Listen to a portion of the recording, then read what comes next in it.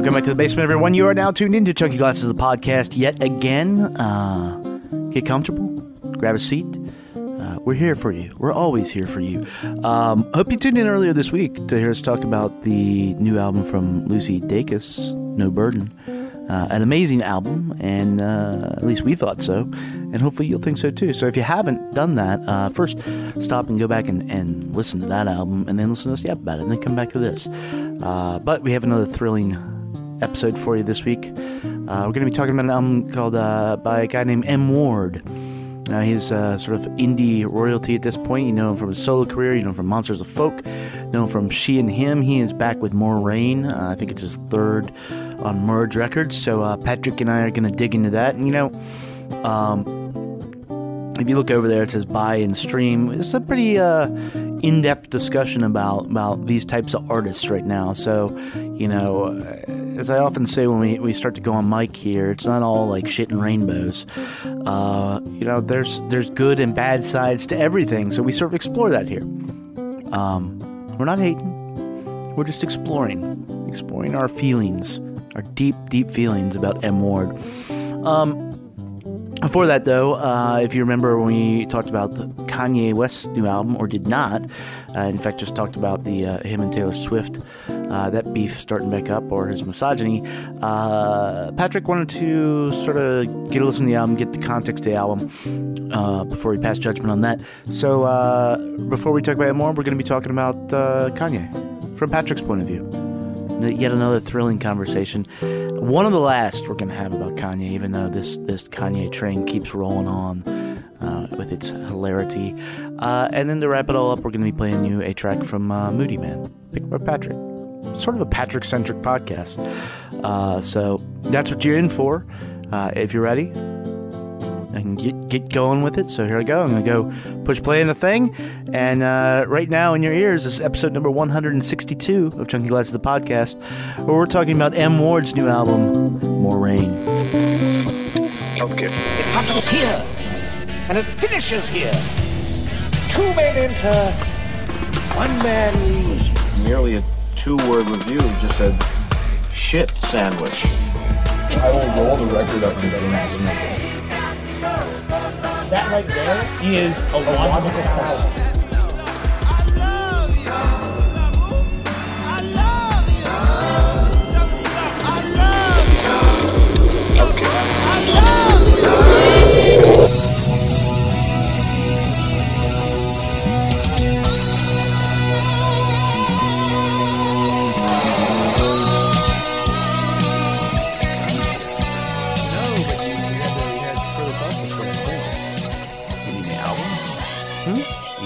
On the album? Yeah, you wanted to. You reserve judgment. So you reserve judgment. Also, we've got a few more antics that we can get. Oh, into. yeah. I saw some of the stuff yesterday. Yeah, so if you're ready to get going, I'm ready when you are. We are back in the basement, Patrick. It's just you know, we're continuing on in the trend of just 2-man podcasts. It's a little easier, a little easier to manage. We got Gus down here. Gizmo is actually down here for this one. So 2-man, 2 cats. That's your formula for this evening. Like I said up front, we're going to be talking about a new album from M. Ward, but what is dominating the headlines, the news cycle, since besides Kesha, which we talked about in the last podcast, still Kanye West. Today or yesterday, I believe it was, you know, it's about a 3 o'clock Twitter storm. That's when you can expect it. 3 o'clock comes rolling across the plains and then hits the internets. This one was directed at the Grammys, but earlier he was responding to Bob Ezrin. Now, if you don't know who Bob Ezrin is, he's one of the most legendary producers, living, dead. I mean, Pink Floyd. Who else? Like just everybody? Yeah, I nothing's jumping into my mind, but if you go back in history, he's produced a whole bunch of big stuff. He's done everything. And he puts this thing out and he said West has made some great material, but that he isn't on the creative level as some other prominent artists. And then said, I lament for a world where being truly world-shakingly excellent at anything, at least in the field of popular music, if not elsewhere, is no longer absolutely necessary. To that, Mr. West had some very strong words, started attacking his children, saying they must be embarrassed for him, ending it with like... positive vibes. This breakdown is continuing now, and the reason I wanted to bring it up, partially to revisit, you wanted to like hear the album to Sir Patrick to get a sense of. We were talking about the Taylor lyric, right? But now that wall that I had between his art and his personality, that's crumbled. I think we can all believe that's crumbled. I've heard a lot of people say, "Get off the coke," get on your meds, whatever. But how do you weigh all this, Patrick? Big questions. So where to start? I think before this album came out, we all knew he was batshit crazy, but sometimes it was sort of fun. Not fun or funny, or he seemed to have a sense of humor about some of the stuff. I think a lot of that's gone away. Humor is key. Yeah.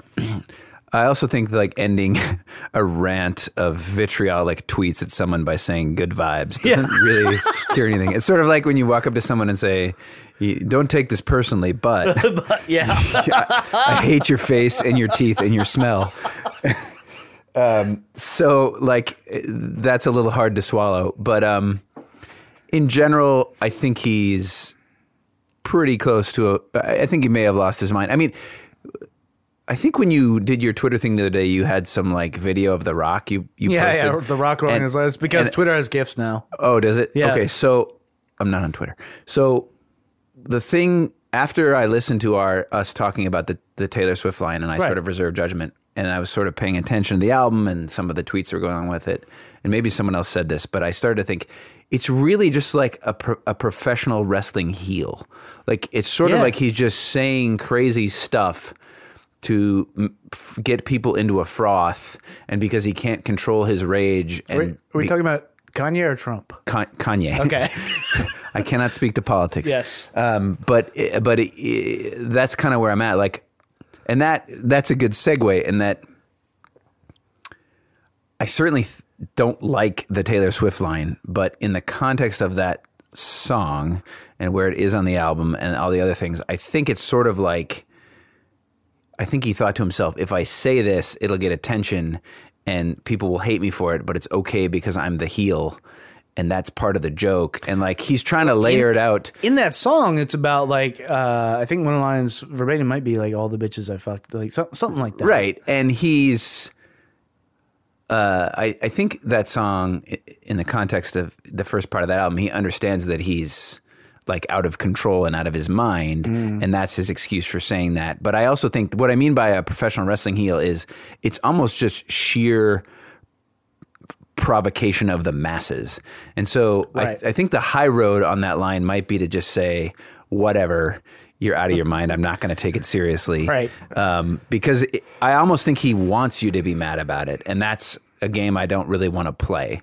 And that also drives into, to follow up with the conversation we had earlier of me reserving judgment until I heard the album, like we've been talking about the DeRogatis review offline a little bit. Like I think Jim DeRogatis' take is pretty on point, like sonically and from a production standpoint and from a guest artist standpoint, there's a lot to be said for this album. The weakest parts of this album are when Kanye opens his mouth. Right. And, you know, to jump over to his sort of going off on the Grammys, you know, I guess when do we start worrying about when do we start worrying about the mental health of Kanye? Like really worrying about it. You know, Marcus and I were down here talking about Pop, and it's a show. It's like you said, it's a wrestling heel. It's like all of this, like, but at some point it becomes not, and it becomes very serious. And I think people historically have gotten just fucked up who are in the business and take it seriously, because you can't. If you look at like U2's Zoo TV tour, that's what they were absolutely, and the Pop tour especially. So they were poking fun of like all of this. Yes, it brings in millions of dollars, but look at yourself. Look at what you're doing and stuff. And yet we have these people that are taking this seriously. You know, he leveled some criticisms against the Grammys. But then didn't he say, I love the Grammys, they're important to me? Right. But he was, and you know, he was saying, you know, maybe A$AP Rocky should be up there, Future should be up there.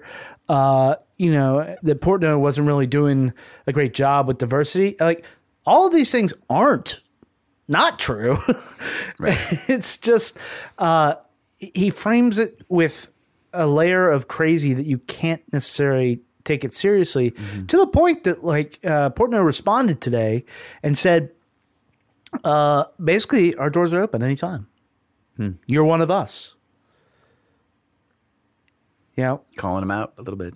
yeah, I mean, calling them out a little bit. I mean, look, we know the Grammys it's a voting member. You can actually join. Found this out the other day. You can join for $100. You can be a Grammy member, and you can vote on this stuff. So you can change it, but obviously the body of or this body, what they respect is, this year Taylor Swift. Sure. Kendrick Lamar was there and delivered the greatest performance that maybe has ever been seen on television. Probably since the Beatles, probably better than the Beatles. Let's not go there, but it was dynamite. It was fucking fantastic. So, I guess is Kanye just being completely... Is it a Kanye thing, or do we need to start worrying? Do we need to like send somebody? Does somebody need to like have an intervention? Well, it's a larger discussion. I mean, what prepares you to be as famous as Kanye is nothing. Do I think Kanye was like at least marginally sane before he got this famous? I want to believe that he was. Do I also think he had a big ego that was outsized before he got this famous? Yes, that's part of what drives people to get this famous is ego.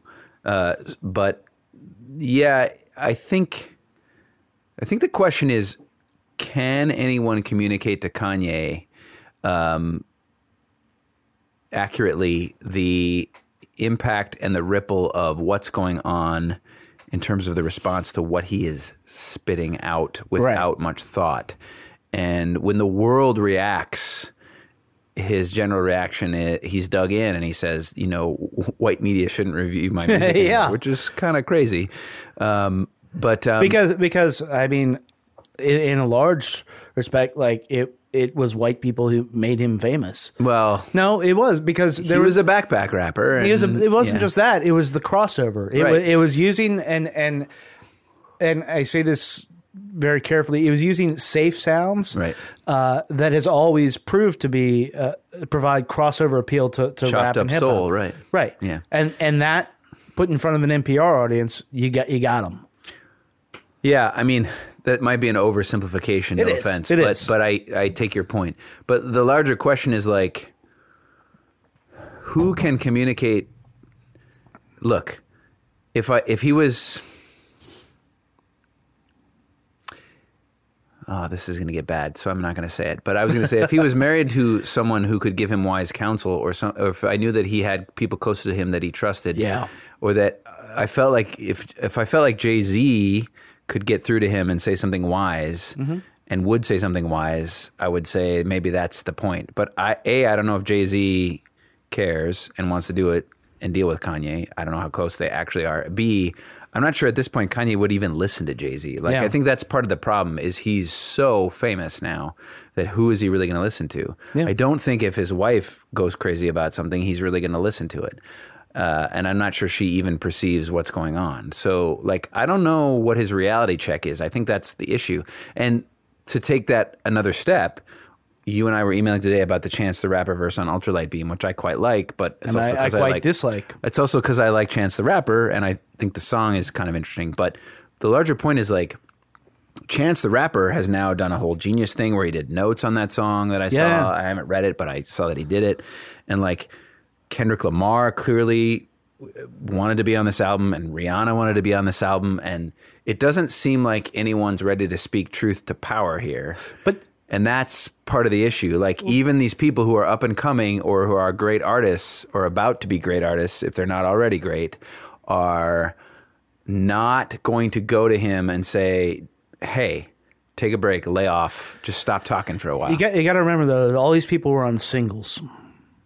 It's a very different thing to be going in to work with your idol, which he is to all these people, on a single, than to be, you played on this part and you did this, and all of a sudden the guy puts together the most monstrous thing, ever. And I think that, I haven't heard if there's been any response to people that have been in the album. Chance has been incredibly supportive of it, actually, Ultralight Beam. And, Chance is the one I forgive the most. Chicago South Side, I mean, that's got to be, he's about 10 years younger than Kanye, maybe 15, right? Yeah.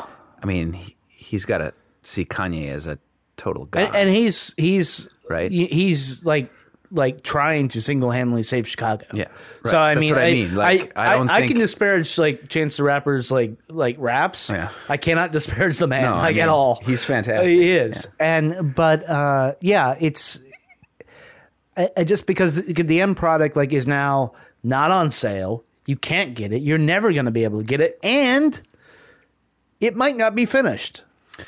It might not be finished, and honestly, I'm not as steeped in Yeezus as I should be, and I also think Watch the Throne, I listened to it, and I just was like... Watch the Throne was, yeah. I'm just sort of mad about this, because you let Otis Redding sing for 2.5 minutes, and then you started rapping over it. That's not really a song. I had a negative reaction to that album. Right. But first 4 albums, as I said last time, yeah. I'll say it again, I don't think we've seen somebody put a run like that together in a long time. Like... At what point do we just say this isn't even close to your best work? It's not. I think people are saying it. And I think it's close to the bottom of your works. And, like it's sort of like we were talking about the last time with Eminem. Is this the end of the Kanye run? Like fully the end? Like he really doesn't seem to have anything left to say that's interesting. He doesn't, his ability to do something interesting with rhymes and rap and spitting a lyric, said the white guy, seem to be diminished. His greatest talent right now seems to be gathering and harvesting good young talent and identifying it, and also which was how he seems to be he started as a producer. He seems to be a good producer. Like these songs, sonically taking away his raps, they're quite nice, but some of them don't sound fully finished. I mean, the question is like, what is he going forward? And I think he's really at a crossroads, both in terms of his art, but I also, and I mean music, not the boots and whatever else he's doing, or the shoes, but also I think like spiritually and emotionally, like as crazy as he's been before, it just seems like he's now reached a point of potentially no return, and that's what you're saying. Is like, who is going to stand up to Kanye and say the emperor has no clothes? Yeah, go back to school and like do something interesting. Yeah, because I mean we are existing in a post Pimp a Butterfly world, right? And that's a real fucking thing, right? And he just I think we accidentally reviewed the Kanye album just now, but sort of. but. I wanted to talk a little more about it, and we probably will, because I'm sure there will be your daily scheduled tweeter storm. Because it is, the guy is clearly talented, and to see this happen to anybody, you have to have a level of, just as a human, a level of empathy for that, and be like, oh man, like that's fucked up, man. I agree, but I think let me add a last point is it's easy for us to sit here and say that as people with regular 9-to-5 jobs who aren't, I mean, it's the 23rd most influential podcast with a bullet, clearly gaining steam every day. But the fact of the matter is, when you're that famous, it's sort of what I call the Keith Richards rule, where Tracy, my wife, will sometimes be like, what do you think Keith Richards would say about this? And I'd be like, well, he's living in a totally different universe from you and me. Like he's living in a totally different universe. And so it doesn't matter what he would say because it's not relevant, but B, his take would be something completely beyond the realm of our existence right now. And so maybe that's the point is maybe where Kanye has gone is so far away from anything that is important to anyone on a day-to-day basis that what I would wish for him is to try to get back to like communicating with people. I sort of wish the next tweet is, my God, it's full of stars. But on that note, let's jump forward and talk about some M. Ward.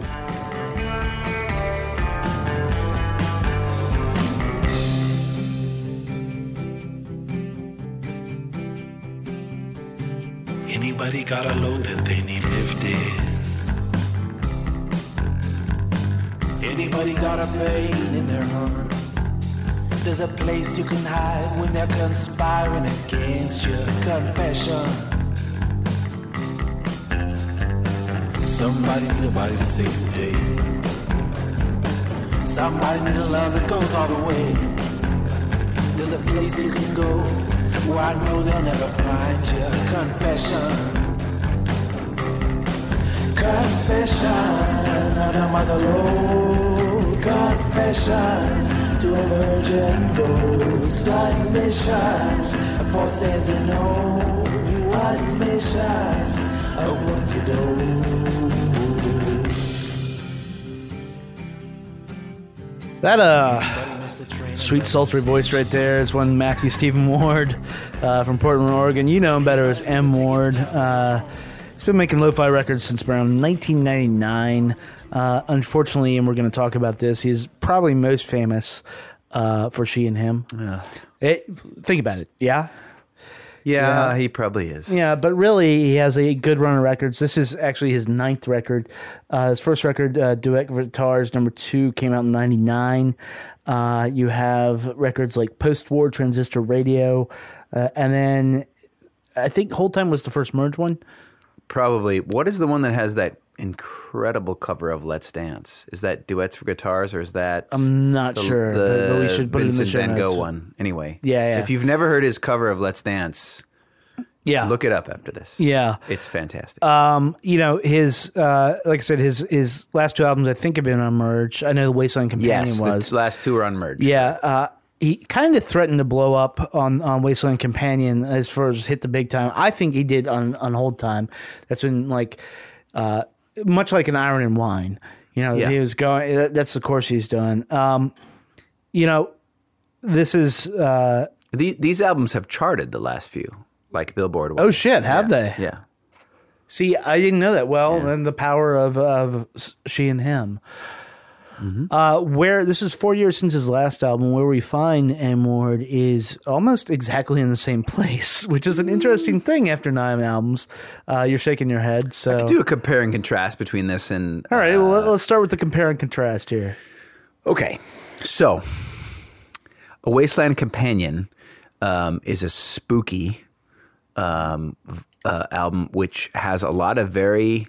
Even though it's apparently not a T.S. Eliot reference per se, when you listen to that, the lyrics on that, it has got very specific characters. It's got a very specific set of words and adjectives and phrases that are used.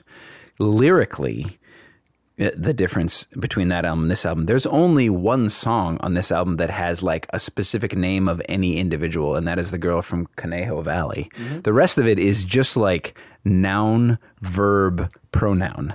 I mean, the lyrics are super simple. He's not trying to draw attention to the lyrics, where I feel like on the last album he was a lot more. He was doing a lot more with telling a story or being specific about the lyrics, or even, dare I say, a little more literary on the last album. He's not doing it here. I also think the vibe on the last album was a little more spare, a little more spooky, a little bit more haunted, a little bit more disconcerting. I think this album is a great big... electrified hug. An electrified hug. Well, I was going to say hug, but I don't want to make it sound like it's a wet, sloppy hug. Like sympathy. No. It's got some. It's got some vitality to it that is good in the hug. But compared to the last one, it is. I feel quite different. I think it's a change, but. Well, it's interesting because I think he occupies a place in songwriting, and I don't know I don't know what you would call this. It's not, you have like murder ballads, right? But then you have the stuff that falls into like the Springsteen thing, like "Hey, little girl's your daddy home." Like it's always about some like little baby, little girl, like something. If not using that same language, and it's a mode that he has never ever gotten out of, and it serves him well. Mm-hmm. I guess it's sort of like a Buddy Holly trick, who is a huge idol of M. Ward's, just to like. Sure. I don't think he cares that much about the lyrics. No offense, M. Right. I mean, is that what it is? Because like what I found going into this album is that I didn't connect to it until today. You know, the song like "Slow Driving Man." That is like we were saying is the most interesting song on this album. It seems to me like his career to date has been made up of these type of songs, non-generalized.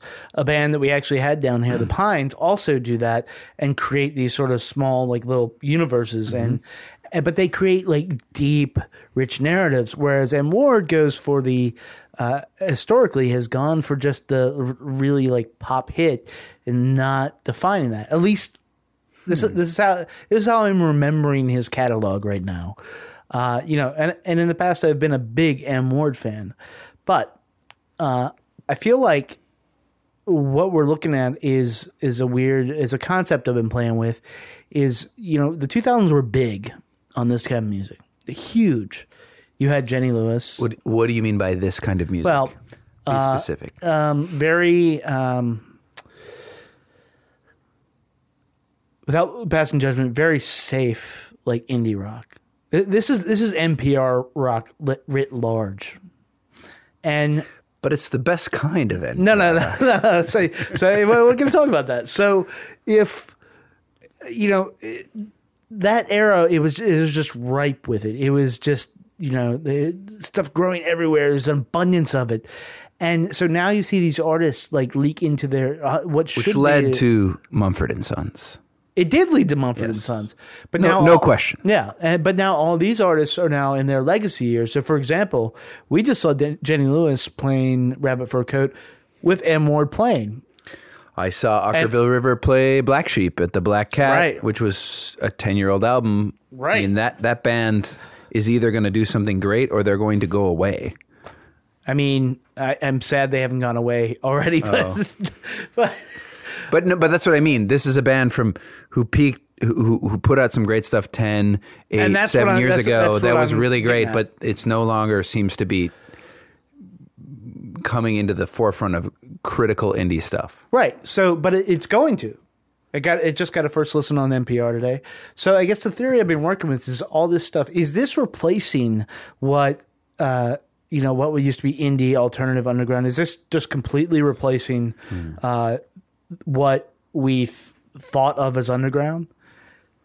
And then, I know it's sort of a big question. It's sort of a big theory. Well, it's a big question with an oversimplification at the front, but keep going before I talk. Because you're always going to have underground music, and you're always going to have like stuff, people doing little like pocket genres, niche genres. That seems to have decreased like exponentially to where you have a million niches within a niche. But stuff like M. Ward and what he's doing, and to be clear, this guy is an immaculate producer and an immaculate guitar player. He is if you see him live, he's an unbelievable guitar player. Yeah, he is and I say that as a guitar player. Like, he is an unfucking believable guitar player. But like, when I heard this album, what was most interesting to me was that. And it didn't feel like, except for the one song, that there was a lot to say that hadn't been said, not just by him, but by Mumford & Sons. That's pushing it. Well, yeah. I think I take your point and I'll sort of interpret it the way that I choose to. But I think what you're saying is there's nothing dangerous here. Right. There's nothing experimental here. And what may have passed for experimental for M. Ward ever is when he started out, he put out these really kind of old sounding albums like Transistor and Post-War, which, are fantastic. Full disclosure, that was the point. I mean, I have those burned onto a single CD that got me through my years at the law firm, like late nights, all-nighters, just every song on there works.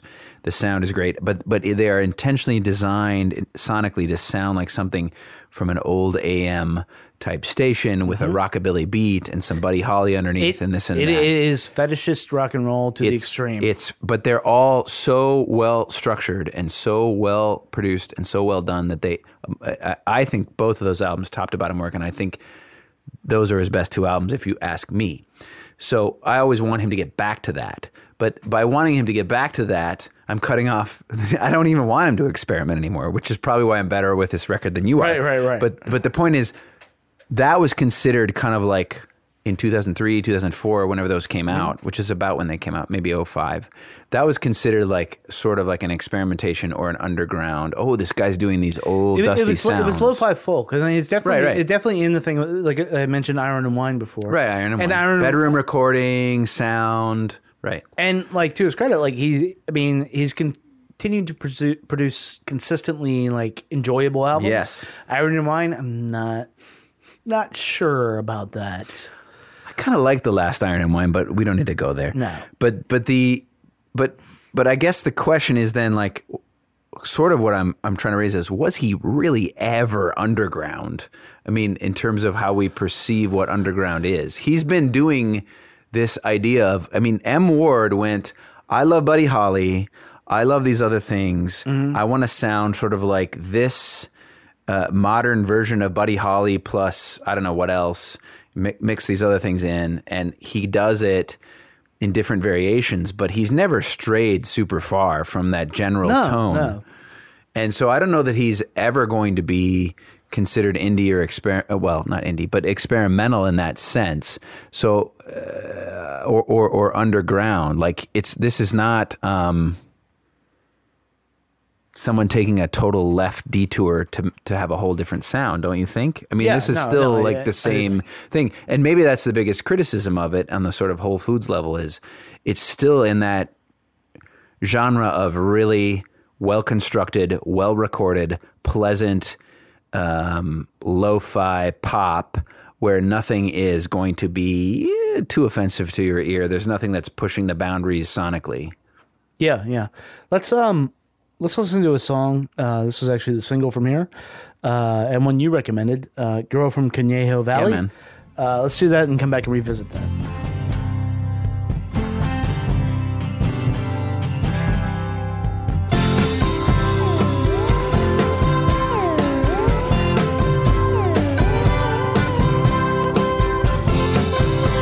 Slow brain winner heart, first name Rollo. Walks on good behavior from his cell. And my old girlfriend used to not to, but now knows him well. And slow thinking Lincoln, nickname Needles, used to call me deep down from his little corner of hell. And my old girlfriend used to not to, but now knows him well. So I say,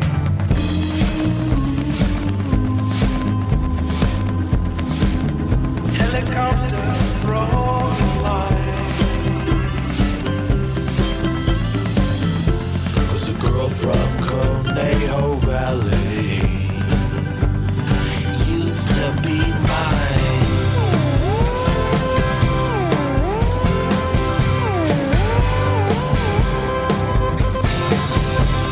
Motorcycle Wilson, last name's a mystery. Charges for rides in his sidecar seat. My old girlfriend used to not to, but now rides for free. So I sang.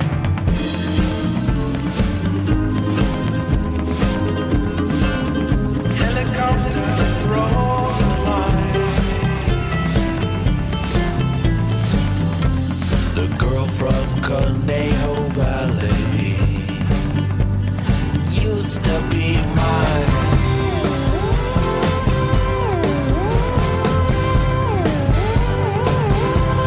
And I hear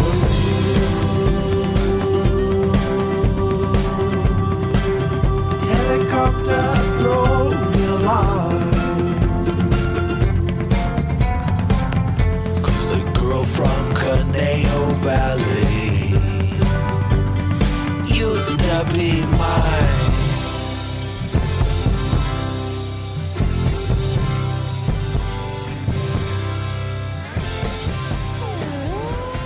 it's very Wilburys. Very Wilburys. There's some mid-period Wilco in there for sure. I mean, it's definitely hits all the sweet spots. Yeah, I think an album that like you don't necessarily pay attention to the lyrics until you pay attention to Slow Driving Man, which we didn't play it, but we keep mentioning it. It might be the outro music. This one stands out as like at least a cohesive thing, not completely generalized. It's a story. Well, let's go to the lyric issue. Okay. Because when I first started writing notes about this, I thought, and we were just talking about this offline, he's got a song called Pirate Dial. He used to have a song called Pirate Radio. And Pirate Dial is the first track after the Sound of Rain at the beginning, which is kind of nice, actually, with all the birds and stuff and whatever. It's clearly outside.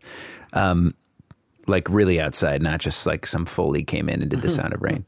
But here's what I want to say. The lyrics, other than Conejo Valley, are so generalized as to be meaningless in a way. And so at first that was kind of bothering me, but then I looked it up, and apparently he started this trying to make an album where it was just him layering vocals on top of vocals to create a sound. So it's a recording experience? Like the old doo-wop thing. And then as he was recording it, it kind of broke out into other pieces and it splayed out this way and that way. And so with that context, the notion that the lyrics are more about, it's sort of like, oh God, I'm going to say it, the first Bon Iver album, which is an album I actually like, for Emma Forever Ago, right? Is that the lyrics are not as meaningful as the vowel sounds. I think he's using words like baby and maybe here over and over again because I think he just likes, the sort of may and the B of the vowel sound. Right. And that's part of the doo-wop idea. But he's done that like so much. Like he's not Bob Dylan. Like his great talent is guitar and production. He's not going to be. My initial thought is listening to this, and we can talk about She and Him now. Is that this took four? This we have to. Yes, this took 4 years to make, and during the 4 years, I don't know what they put out, like 8 Christmas albums, and however many. There are only 3 She and Him albums. There's Volume 1, Volume 2, and there's the Christmas album. But they were all bad. No, Volume 1 has some redeeming qualities. Patrick, they were all bad. They were bad. They're not. None of them are as good as an individual M. Ward album, in my opinion. I agree with that. Or an album made by Gus. How about that? See, I've only heard one song by Gus. Right, it was right. The Other Jewels, right? Yeah. So I feel like this was, and that clearly was, whether or not he that was an act of like, I really am into this or not. Like, it made him his money now. Well, and maybe that's the reason he got to produce the new Mavis album. I mean, it's hard to it's hard in this day and age where nobody can make money selling music. Yeah, it's hard to begrudge somebody teaming up with Zooey Deschanel and selling a bunch of music. And I'm not disparaging him for that. I will always disparage him for the music that was made. But you could see a development up through these albums. I quite liked Wasteland Companion. I do as well. And I quite liked Hold Time. I've liked all of his stuff. And this just, it's like he plateaued, and I don't want to blame it on She and Him, but if you're spending energy making that, and then they haven't put an album for 2 years. Yeah, but and she doesn't sing on this one for the love of God. Thankfully, finally. Possibly, my theory is interrupted the flow.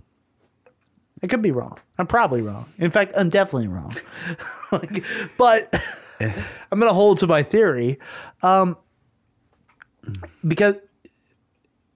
Like, I guess I'm never, I just can't reach for this, say, over anything else in his catalog. And that might be where you and I part ways. Should he, what if he just, because he made the new Jenny Lewis songs good. How about that? He's a great producer. No, I mean live. Yeah, but, well, yeah. First of all. Yeah. We've acknowledged his guitar skills, but he is. If you've never seen him in person, go see him in person. Yes. It's like watching someone who's playing the 9:30 Club on May 1st. I have tickets. it's like someone watching someone who has octopus hands, because you can't believe that there are like only 5 fingers on his right hand, because he covers so much stuff. Yeah. It's unbelievable. He's also got Scott McKay playing with him now. He's always got good musicians with him, always. Even I saw Monsters of Folk. I'm not kidding. Yeah. I saw that. Yeah. Unfortunately, he was great. Yeah, he was great. He was great. The product wasn't, but that's neither here nor there. It's weird. It's sort of breaking my brain that I am not a big fan of this. I mean, that's been clear, I think, through our discussion. We're trying to. I'm not trying to give him false praise or like try to find polish the turd or whatever, because it's not that. But I think back to when I've listened to M Ward and how much it's been like a good part of like my life. Like, I mean, we're indie rock fans, right? Squarely in that era. Whatever that means. Squarely in that era. Yeah. Oh, for sure, yeah. And if not for albums like this, or not albums like this, but artists like this site wouldn't exist. It wouldn't. Okay. I mean, it probably would. It'd just be all Boston. But and Megadeth. And Megadeth. No. Crowded House. Which is actually coming. Yes. Yeah, the Crowded House cast. But I guess to see it level out, I don't know if it's a him thing or if it's a me thing. Or a she. Oh. Yeah.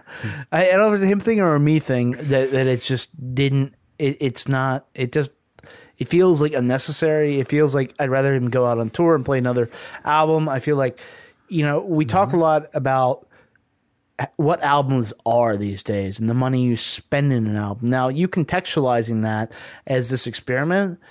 Now that I know that, I feel like a giant asshole. I'm like, man, no, because your reaction is your reaction. Yeah. I mean, you shouldn't have to read 3 articles about an album before you decide if it's good. Right. It's good or it's not. Right, but at the same time, he should be able to trade on his cachet and do something like that. Well, what's interesting about this is I think this is a step forward in that it's a step back towards transistor radio and post-war. I think you don't feel that way. No, I think you feel like it's a step back, period, or a step sideways. I feel this is the most polished thing he's done, the most generically M Ward thing he's done. You're saying he sounds too much like himself. Yes.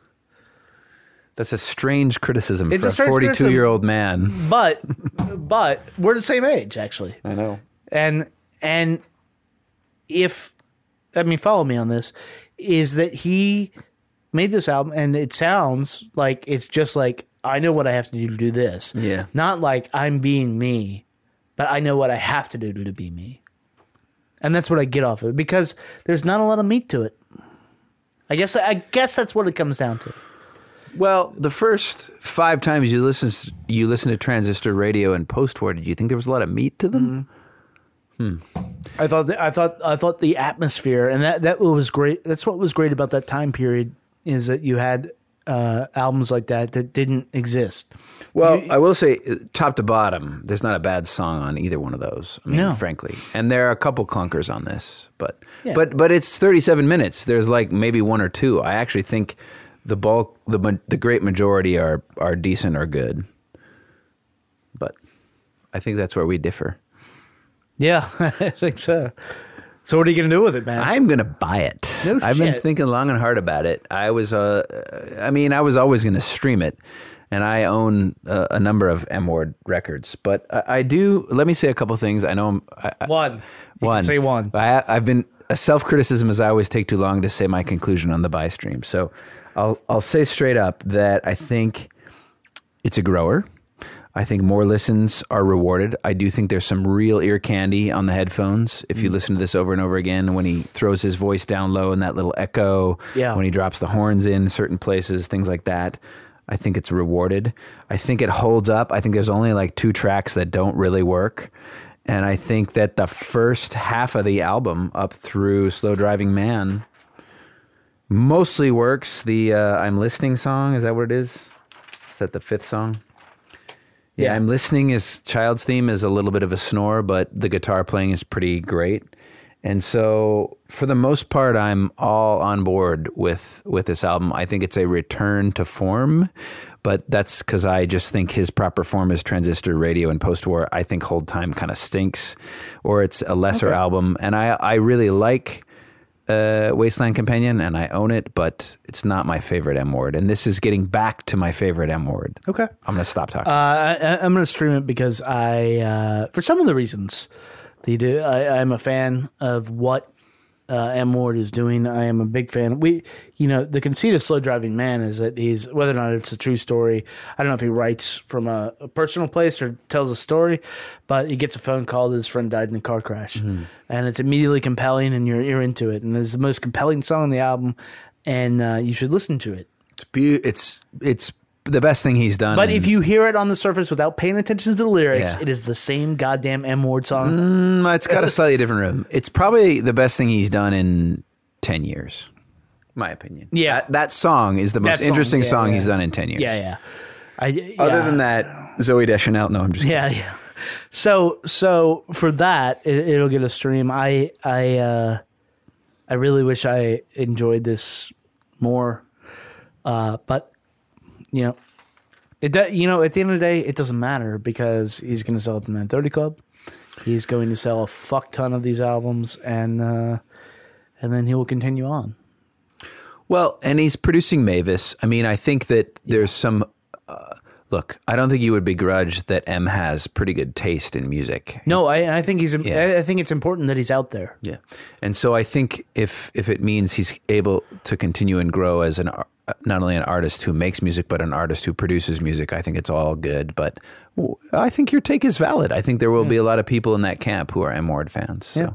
So M Ward, more rain. That's about it.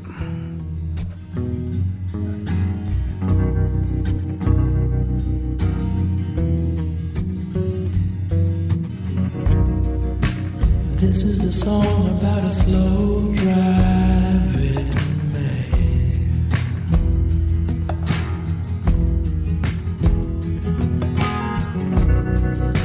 And I'm about to sing it just as slow as I can.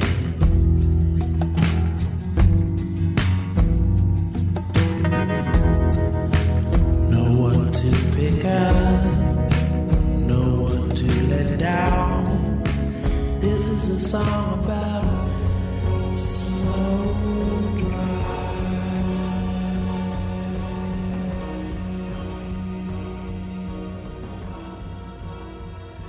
And a good friend gone in a flight. All right, we've now reached the point in the podcast where we like to feature a track that we have been digging, or an artist who we've been digging that we don't have time to spend like an hour or two talking about, which makes me sound like a giant asshole, but like, look, it's a lot of time, man. This one though, I'm turning over to Patrick because you actually brought this to my attention. I've been checking this out. Little Moody Man DJ Kicks. So tell us about it. All right. Well, to start with, DJ Kicks is a series. I guess there have been 49 or 50 of them where a DJ is invited in to make a mix album. And the Moody Man DJ Kicks album is the 49th or 50th of those. So it is not original Moody Man material. Fair warning. And we'll play a track in a minute. But it is still got the Moody Man signature sound to it. And if you're not familiar with Moody Man, that's got two N's at the end. Moody Man is a Detroit-based, or originally Detroit-based DJ, producer. I guess you could say he's a recording artist, rapper, who really traffics. It's almost like, I'll tell you, this is the best comparison I can make. It's almost like how Jay Dilla takes old school funk and kind of flops it on its ear to make really good hip hop. Right. Moody Man takes old school funk and flops it on its ear and mixes like a more of a house electronic side of it. Yeah. But everything sounds dusty. Everything sounds stripped down and analog and vinyl and gritty and dirty. Like there's not a song that he could take. He could take the most happy, shiny pop song you've ever heard and make it sound grimy. And that's his great talent. And you'll hear that on this DJ Kicks album. If you've not heard his 2014 self-titled release, Moody Man, where he actually is the primary voice, Highly recommend. It's long, it's sprawling, it's funny. It's got braggadocio. It's got a lot of stuff about Detroit. Yep. He's got a great sense of humor. I actually haven't heard it, so It's I'm gonna wonderful. be checking it out like probably tomorrow. But he also, if I think we're going to put in the show notes, one of his albums called Black Mahogany. You can listen to the whole thing on YouTube. It's an hour long. He mixes in movie clips. He mixes in jazz. He mixes in all kinds of things, and he's just really got a great sensibility for gritty, grimy, old soul stuff. I mean, mixed with jazz, mixed with all kinds of things, and he's definitely got a voice about his politics and his personality. But it's also like, you know, Moody Man 2014 has an album where he's like calling a woman and asking if she likes fried chicken. I mean, it's it's funny in places. Yeah. It's silly in places. It's sort of insouciant in places. So we'll play a song, but if you've not ever heard Moody Man before and you like this, pick up the DJ Kicks, look at his old stuff. I think he's great. All right, so what's the name of the song? We're going to play a mix by Moody Man of a Jai Paul song. Am I saying that right? Yeah. Jai Paul. Called BTSTU. There are a lot of really good tracks on this. And before you play it, the whole DJ Kicks thing, it starts mellow and it builds and builds and it gets sort of more raucous and up-tempo as it goes. I'm looking at it like Cody Chestnut. Yeah. Dopehead. The Dopehead track is good. The Cody Chestnut track is really Sean good. Lee. It goes to Flying Lotus, Nightmares on Wax. So. He does a Jose Gonzalez song. I mean, it's very interesting. All right. So here you go. Don't fuck with me, don't fuck with me. Since you shut my eyes to see it, I never knew where I was going. I went by the water was flowing. I know I've been on the long. I'm back and I won't walk you. This shit was the love of my life. We went down together that night. I surfaced and never shine. For years I just kissed on the down. I know I've been on the but I'm back and I won't walk this.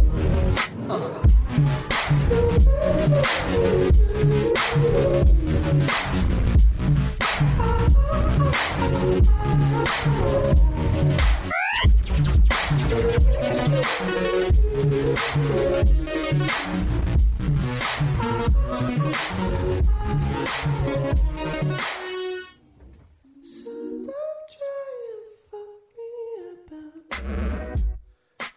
All right. Moody Man. Moody Man. It Very is, funny. yeah, I was Very listening fun. to this today on my long-ass commute. It's very nice. Yeah, it's definitely like a vibe record. Sure. And all of his stuff is kind of vibe-ish. Like paying close attention is not the best thing. Paying medium half attention is going to be the way it goes. For Yeah. you. Yeah. But it's all good. And he's Yep. very talented. So we'll put that in the show notes. Patrick, thank you for coming down on this Thank you for having me. Thursday night after our, not Kanye storms, but like serious storms here. I hope everybody listening to this, especially down in Richmond way, I know PJ had to hide, is okay after all of that. That is our podcast for this week. As usual, you can subscribe to us on iTunes. You can leave a review. Can you leave a message on iTunes? Just like a note? I don't know. You know what I was thinking about the other day? What if people write us an email and we'd read it on Well, the they podcast? could. We all have emails here. They're on the site, but you can also, like, there's also info@chunkyglasses.com. It goes to everybody. It annoys everybody. Like, whatever you want to email us. You can listen to us on Stitcher. You can follow us on, Twitter, Facebook, Instagram. We become a little more active on that. Snapchat, as I said the last thing, I have no idea. Tinder. Oh. Well, Maybe not. Gus is on Tinder, but I hope you're into that. But he's a looker. He's a looker. So all those things, we will be back in a few short days. Until then, get out and see some live music. And be good to your ears. Be better to your people. See you later. I still hear guitars in the air as we